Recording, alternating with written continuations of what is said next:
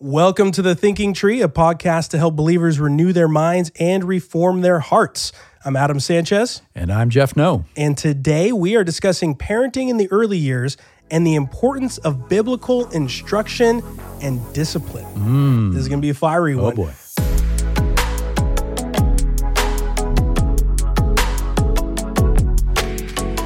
All right, we're back again, Jeff, with our special guests. We have the lovely Tanya No, your wife, you know her. I do. Hi, sweetie. Hi, sweetie. All the way down from the mountain of Castaic. From the up on the Double Up C on the Mountain. hill, yep. Yes. And then we're back also with our elder, Dave Hubbs. Dave, Hello. great to have you again. Thank you. Good to be here. I'm glad we didn't scare you away last time, but this one's even more fiery. This is one of the most hot button topics among parents, period, and especially among Christian parents. So parents have a lot to consider when we're talking about instruction and discipline. There's theology. How do we help our kids understand the way? There's the morality side, teaching our kids right and wrong, and just navigating this world, dealing with worldly thinking versus biblical thinking, and everything that's thrown at our kids daily from media and the news, every which direction. And we have to figure out, how do we do all of this with instructing our kids towards Christ and disciplining them when they surely don't go God's way, when they're going to harm themselves or harm others. And all of that is in the realm of instruction and discipline. So we wanted to start off the conversation today with, how did you begin to bring in the gospel to your children when they were young?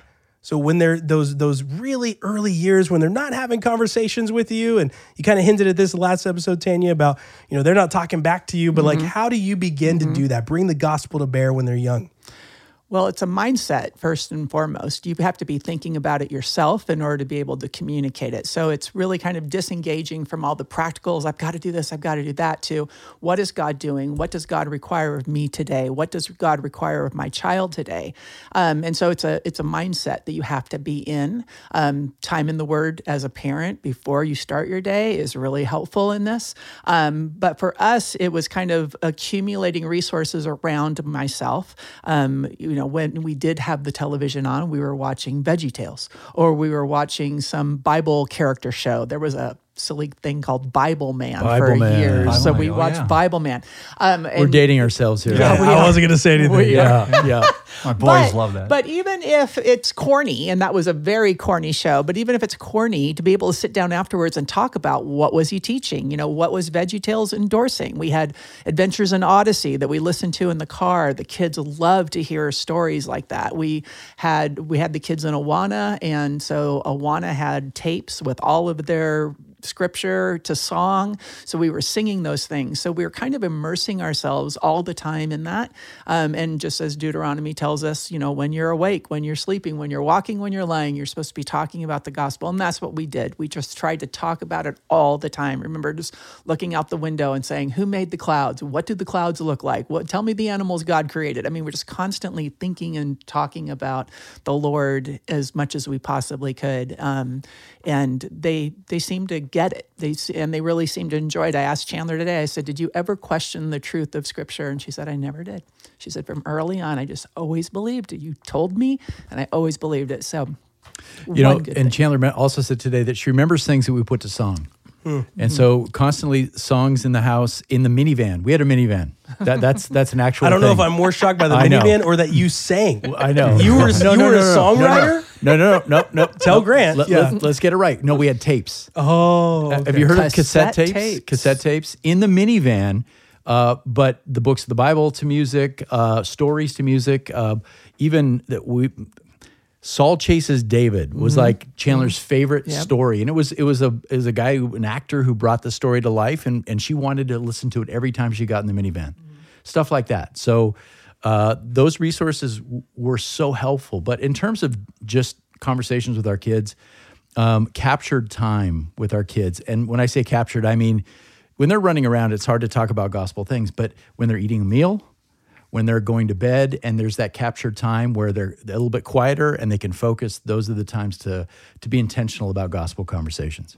That's really good. Yeah, I agree. I would echo everything that you guys said. It's as we love the Lord, it just becomes a part of our lifestyle. It's something that we do naturally as we get up in the morning, walk along the way, and sit down at night. And we're teaching our children about the Bible from a very early age. We start out with story Bibles and things like that, and then we progress from there. And we for us, we felt like we just wanted to bring all the resources to bear that we had on our children's spiritual development. And so whether it was church or whether it was Awanas or whether it was Bible Man or Veggie Tales or homeschooling for us was a way to disciple our children, to teach them as we walk along the way.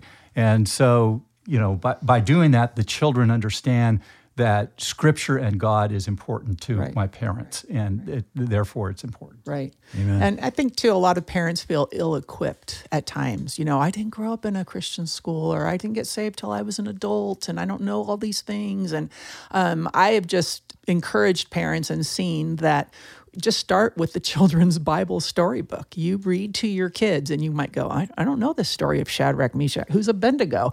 And yet you can read it to your children and then go and read the scriptures and read the full story, and it will help you understand. And so even as an adult, you can grow with the faith of a child and grow through those simple little stories in their Bible books, and you'll grow in your faith as well.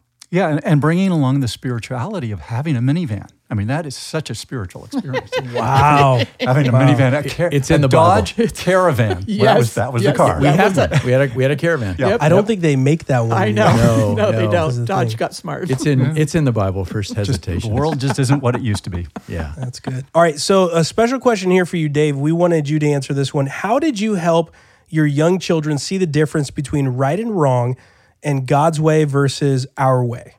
Right. So I think it's important to and we've been saying it all along, is to teach your children Scripture from a very early age, even before they're able to comprehend it, because at the very least it gets the parent in the habit of teaching their children Scripture. And so as the child grows, the child comes to the understanding that their parents fall under the authority of God and Scripture. And their parents aren't saying things just because, like, do this because I say so, right? They're doing it because this is what they're directed to do in the Bible, and that the Bible is the authority over the family, and not just the parents saying, because I told you so. And then also they learn that as you teach Scripture and as you teach them about God, that right and wrong reveals God to them. Right, that they know not to lie because God's not a liar. God is truthful. Yeah, that's good. They learn to love and to be kind and to be compassionate because God is. And so, as the child understands that we fall under the authority of Scripture, we're actually revealing God to them, not just right and wrong, but right and wrong because that's who God is. That's His nature. Amen. That's really good. Now I want to transition then from the instruction side to the discipline side. And this is the one that it gets everyone's feathers all riled up here. There can be, though, a misunderstanding of God's word because of those cultural influences that we have today, but there's also a lack of biblical knowledge about raising children. So before we go to the questions, I just wanted to lay that biblical framework regarding this topic. So first, parents are the authority in a child's life according to Scripture. Ephesians 3:1 and following teach us that. The structure is essential for a child who needs to learn God's ways from God's people. Living under authority is actually a blessing and not a curse. Amen. Second, the goal of our parenting with instruction and discipline is not to fill our children's lives with just activities and possessions of things, but to teach them that only the living God can satisfy our souls. The third thing is that communicating well to our children, you guys have talked about this, must be foundational. No instruction or discipline should occur without communication, and we should cultivate a lifestyle of communication about true things all the time with our children. And lastly, the idea of discipline, and this is the hard one, particularly using the rod in the early years, it's not only a biblical idea, it is loving. Children don't just need to hear the gospel. Being born into wrath means that children are not ethically and morally neutral. They are lost sheep who need the great shepherd. Proverbs 22:15 tells us, folly is bound up in the heart of a child.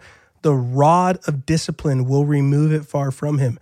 Proverbs 13:24 tells us, whoever spares the rod hates his son, but he who loves him disciplines him diligently. Our children need correction, even physically at times. Now, this should be done with kindness and with love, as those who love their children, parents who love their children and want to help them from going their own way in foolishness away from God. Proverbs 19:18 tells us that lacking discipline is like putting our child to death. Proverbs 23:13 and 14 tells us not to withhold discipline by the rod.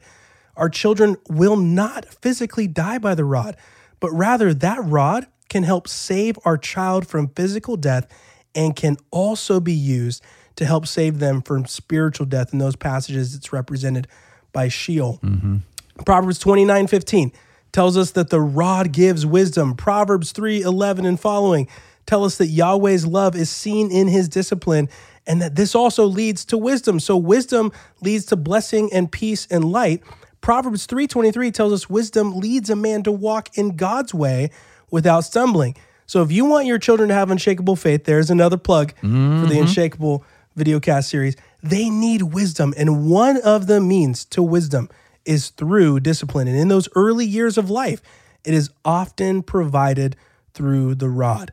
So the Bible is not silent about discipline. This is just a selection of key passages regarding the rod in discipline and the results of discipline leading to wisdom. But in this modern era, and very particularly in westernized societies, there has been a massive pushback against discipline. Not only are parents viewed as unloving if they don't affirm sinful behaviors pursued by their children, but parents are culturally ridiculed if they object to allowing a misguided youth to pursue permanent and damaging changes to their bodies. So with all of that being said, I want to hear from you guys. What did you learn about biblical discipline? How did you practice using the rod when your children were young? First of all, let me just say that address all your inquiries to adam@oakhillbible.com. No, just kidding. No, it was beautiful what you just shared, and from Proverbs. So I've heard people try to say before. I'm sorry, I'm going off script here. Go for it. That's Old Testament stuff, as if that's part of the law that's been superseded by the New Covenant. No, this is Proverbs. And what is the book of Proverbs? It's a book of wisdom. And it has so much to say about wisdom and parenting that is timeless. So anyway, just throwing that in there. Yeah. Years ago, Jeff and I taught a class on parenting for littles. And one of the topics we taught about one night was the topic of spanking. Literally had people coming out of the woodwork saying, we're going to pray for you. This is going to be a tough night. And anyway, so we got into this room. We had about 60 parents there, started talking, shared very many, most of the same scriptures that you shared. And we're going to talk about the topic of spanking. And we found that we actually did a survey. How many of you are opposed? Most of them raised their hands, and this is 30 years ago. But what it came down to, seemingly, was the different definitions that everybody held for the word spanking. And we all have our own grid of thought that we grew up with. So when our parents use the word spanking, and we come to now view what they did as the true definition of that word, because that's what they said they were doing, and that's what we experienced. But when the Bible speaks of the rod as a form of discipline, it does not refer to hitting a child. It doesn't mean the back of a hand from an angry parent. It does not mean the slap across the face or like a flailing arm swung over the front seat to reach the child in the back seat. It does not mean excessive force that would cause bleeding or even extreme bruising. It does not mean the parent is out of control or yelling. The picture of what the Bible is telling us lines up with all the other principles of Scripture. So this is the correct view that we need to have. A child commits a sin. He disobeys, he's disrespectful, whatever the offense. The loving parent stops what they're doing, or if they can't stop what they're doing in the moment, they set a time frame when they can. And they sit with that child. They explain how grieved they are over what the child did. They explain how the child violated God's law and how, as a parent, we are called to discipline them because we love them and we want to teach them to honor and obey the Lord. The child's given an opportunity to respond. Hopefully, they apologize. Hopefully, they repent. The parent gently turns them around, spanks them on their bottom with a rod, and then hugs them and prays with them. The behavior is dealt with. The parent's authority is enforced. The child understands their offense. Forgiveness is granted, and the relationship is restored. When we explain that, and we actually even modeled it on a doll. We brought a doll, yeah. Right. When we explained that, the parents were like, oh, I don't have a problem with that.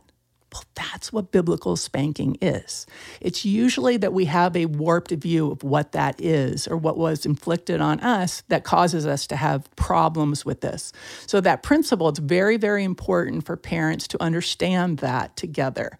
And then when we speak about the rod, the other part of this question that you asked was, how did we enforce that when our children were young? We didn't start with a rod when Chandler was 6 months old. Right. But at the age of 6 months old, she needed some redirecting. So we started with very mild things like a slap on the wrist. Or a pat on the top of the hand. Yeah. Or a pinch on the thigh. It was very minor, very directed, little bit of pain, but a firm voice, we're not going to do that, and a little bit of pain. And so she started learning early on that there was pain and negative associated with disobedience. And then as she got older, it was more age appropriate ramping up, so to speak, until you're starting to use the rod at a little bit of an older age. And every kid's going to be a variable on that. Parents have to come to that decision on that. But it's not like, oh, we're never going to use the rod. That shouldn't be the response or the answer, but it's going to be when can we or when will we use it on our child. But it's much younger than I think some people think. And the rod should be very carefully. It's not a... even that word rod is kind of scary. It's not an iron bar, right? Which is what people think. Like it's an iron bar, right? No, I mean we used a little wooden spoon, right? It's designed to be. I mean, really, a rod. It scripturally is talking about like a branch off of a tree. So it's wood. It's pliable. It's soft. It's not something that's going to inflict, breaking of skin or anything like that. But figure out what that is for you and your family, and then administer that correctly. Biblically. Yeah, Adam, I love the verse that you quoted, Proverbs 13:24. Whoever spares the rod hates his son, hates his son. But he who loves him disciplines him diligently. And diligently is important. And the discipline needs to be consistent. And I totally agree with you that it should never be done in anger. It should never be excessive or abusive. There are other forms of discipline as well that can supplement the rod. I mean, the rod is very effective, but there are other forms that can be just as effective. And I think it makes discipline even more effective when you have a toolbox of different ways that you discipline your child, like timeouts or withholding privileges and things like that. So consistency is very important, that the parents should not be inconsistent about it. That's huge. Should be, if you tell your child that they're going to get disciplined, they need to get disciplined. Got to do it. And it needs to be done, quickly. And don't change the rules on the fly, just because it seems to fit you. Also, dad and mom need to be on the same page. Absolutely. It can't be, the mom can't be the disciplinarian all the time. Yep. Both dad and mom need to be on the same page. And fathers can't be absent from the discipline process. Right. Father, even though dads typically go to work and they're gone during the day, when they come home, they need to be as much of the disciplinarian as the mom, if not more. And I like your method of praying with the child and then the child praying as well, and the child praying and asking for forgiveness, and then asking for forgiveness from God and from the people that they offended. So all good. Yeah, I love the emphasis that you guys are all making on the principles behind it. That was going to be my next question. If you want to add anything, you can, but just to highlight some of the principles you guys are mentioning, this is a very well-intentioned form of discipline. This is not random. Right. As Tanya, as you walked through multiple reasons, rationale, the undergirding of what it's not. This is not just an emotive response of anger to a child's disobedience. This is a very measured response to help correct the child to go the right way. And that is our ultimate desire. And I'm hearing that consistency among all of you, and the willingness to both partner in that with your spouse and to be on the same page about that.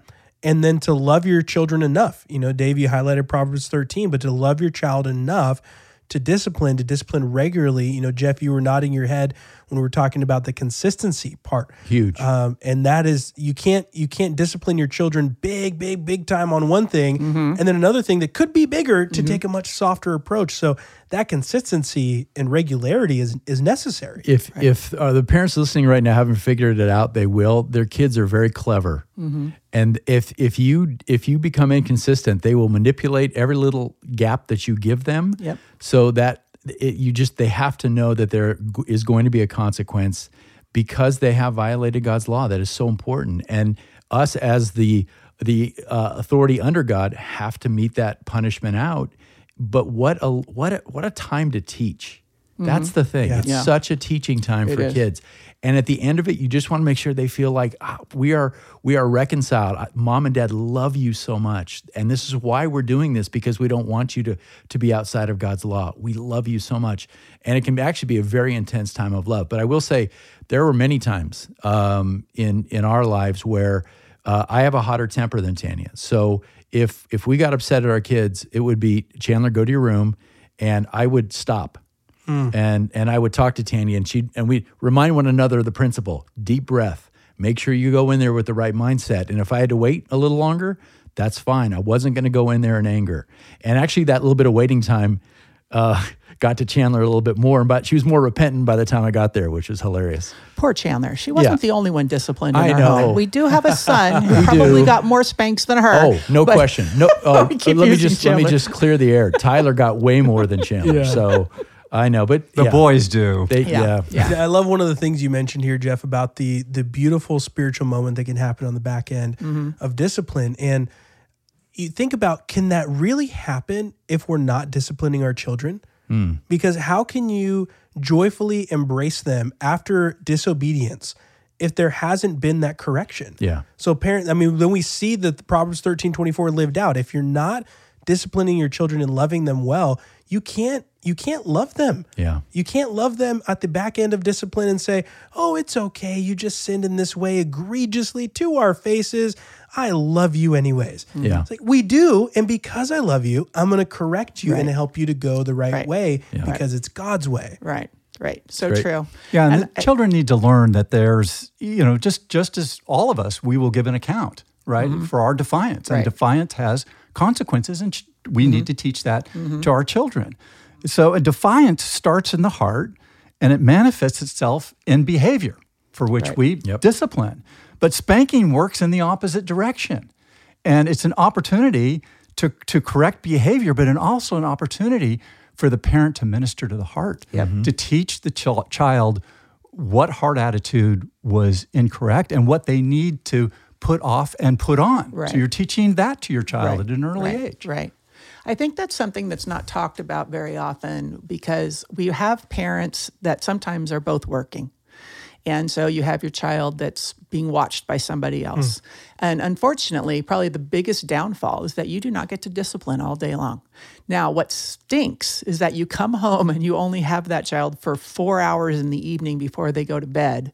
And you've got to try to get all of that discipline in during that time. And what parent wants to do that? That's not fun. It's not like, oh, good, I get to go home so I can spank my kid. It's like, we don't want to do that. And yet those are such teachable moments. And if we've relinquished those teaching moments to somebody else, we don't know what our child's being taught during the day, when they had a meltdown or a temper tantrum or disobeyed.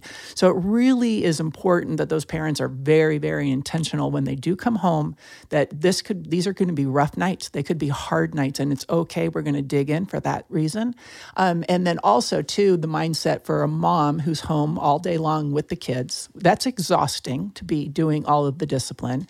Dad rolls in. The temptation for me sometimes was to say, wait till your dad comes home. I'm going to let dad deal with that when he gets home. Scary dad. bad. Yeah. Which in hindsight was really kind of my acquiescing the responsibility in the moment. Totally not fair to Jeff. He's been gone all day. He walks in, I'm like, you got to spank him 3 times because they did this, this, and this. He wasn't there. He didn't witness it.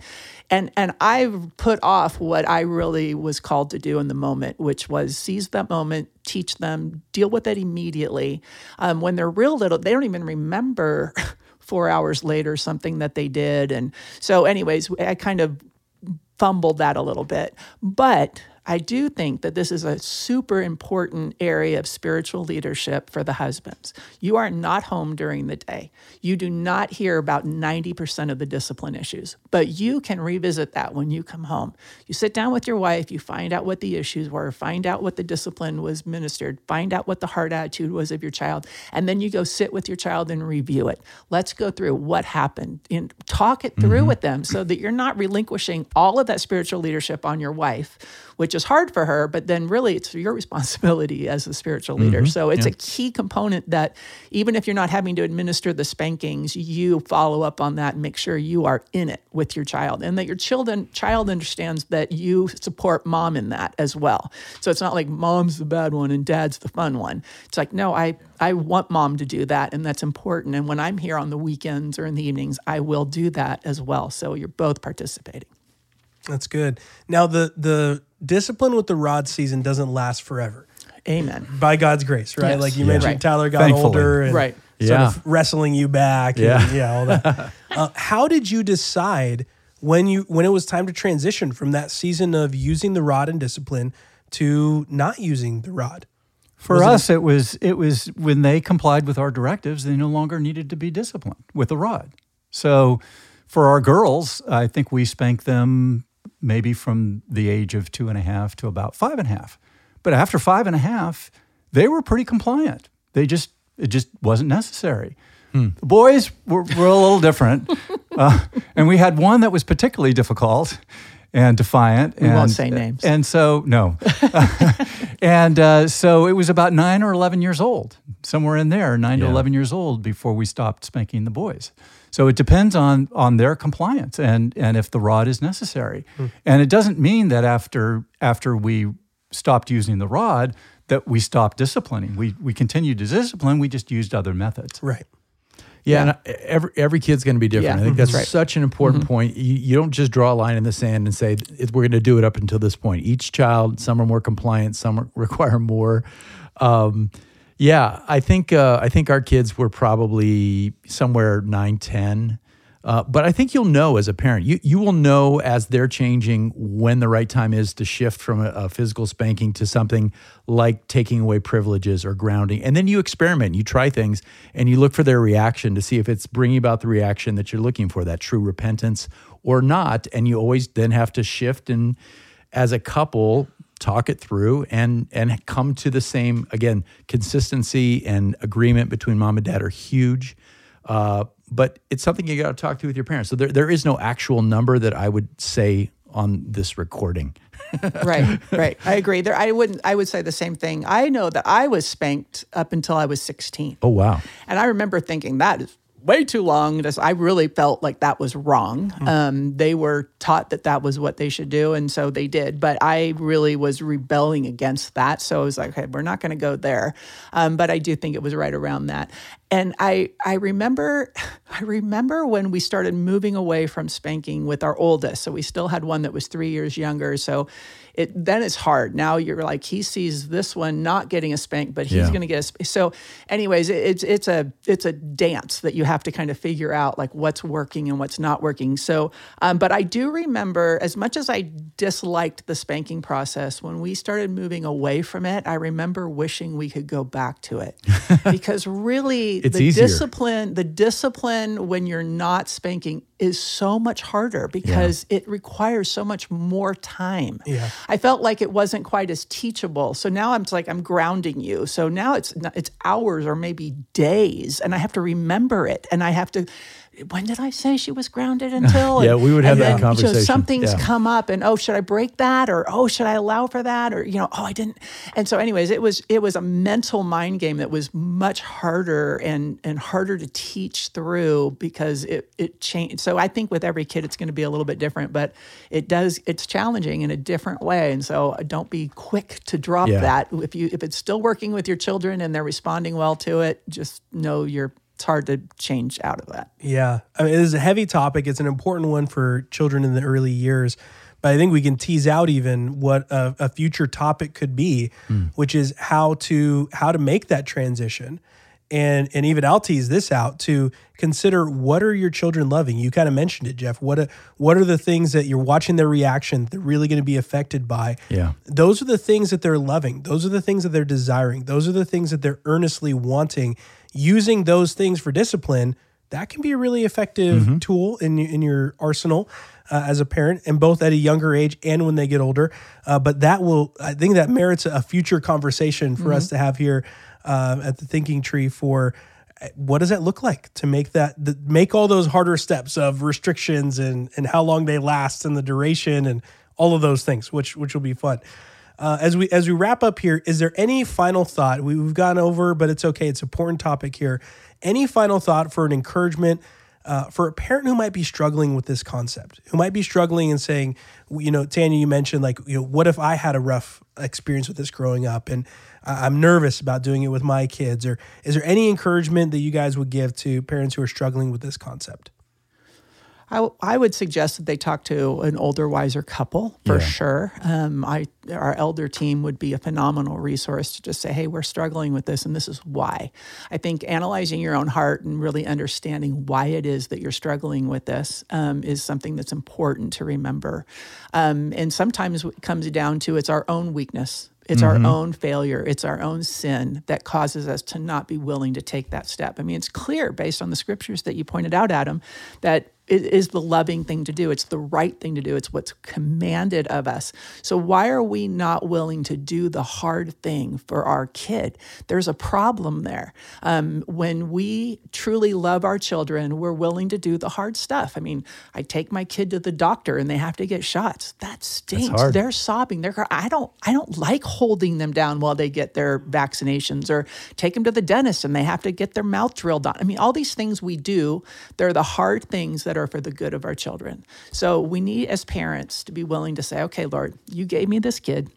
It's my responsibility to steward them, and I'm willing to do the hard stuff for their sake. That's my way of loving them, being obedient to the Lord and loving our kids. And so we have to be willing to do that. So if there's a block, we need to figure out what that is and why. And so I think talking to another person, another couple, would be a good thing to do. And maybe it's even, can you demonstrate for me what this looks like? What, explain to me, help me with this.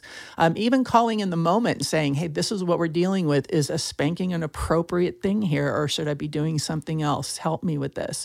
But as a couple, you need to be on the same page. You cannot have one parent being the disciplinarian and the other one not. Just like Jeff said, the kids are clever. They'll figure that out. They're going to manipulate. They'll say, I can disobey in front of this parent. I can't disobey in front of that parent. It's going to be, don't tell mom, don't tell dad. They're going to use that as a dividing factor between you, not when they're super little, but as they get older, they're super smart. So you really want to be like-minded on this. And if you're not, seek counsel until you can be. And just I want to encourage you to be willing to do the hard stuff. I just want to say my wife is awesome. Amen.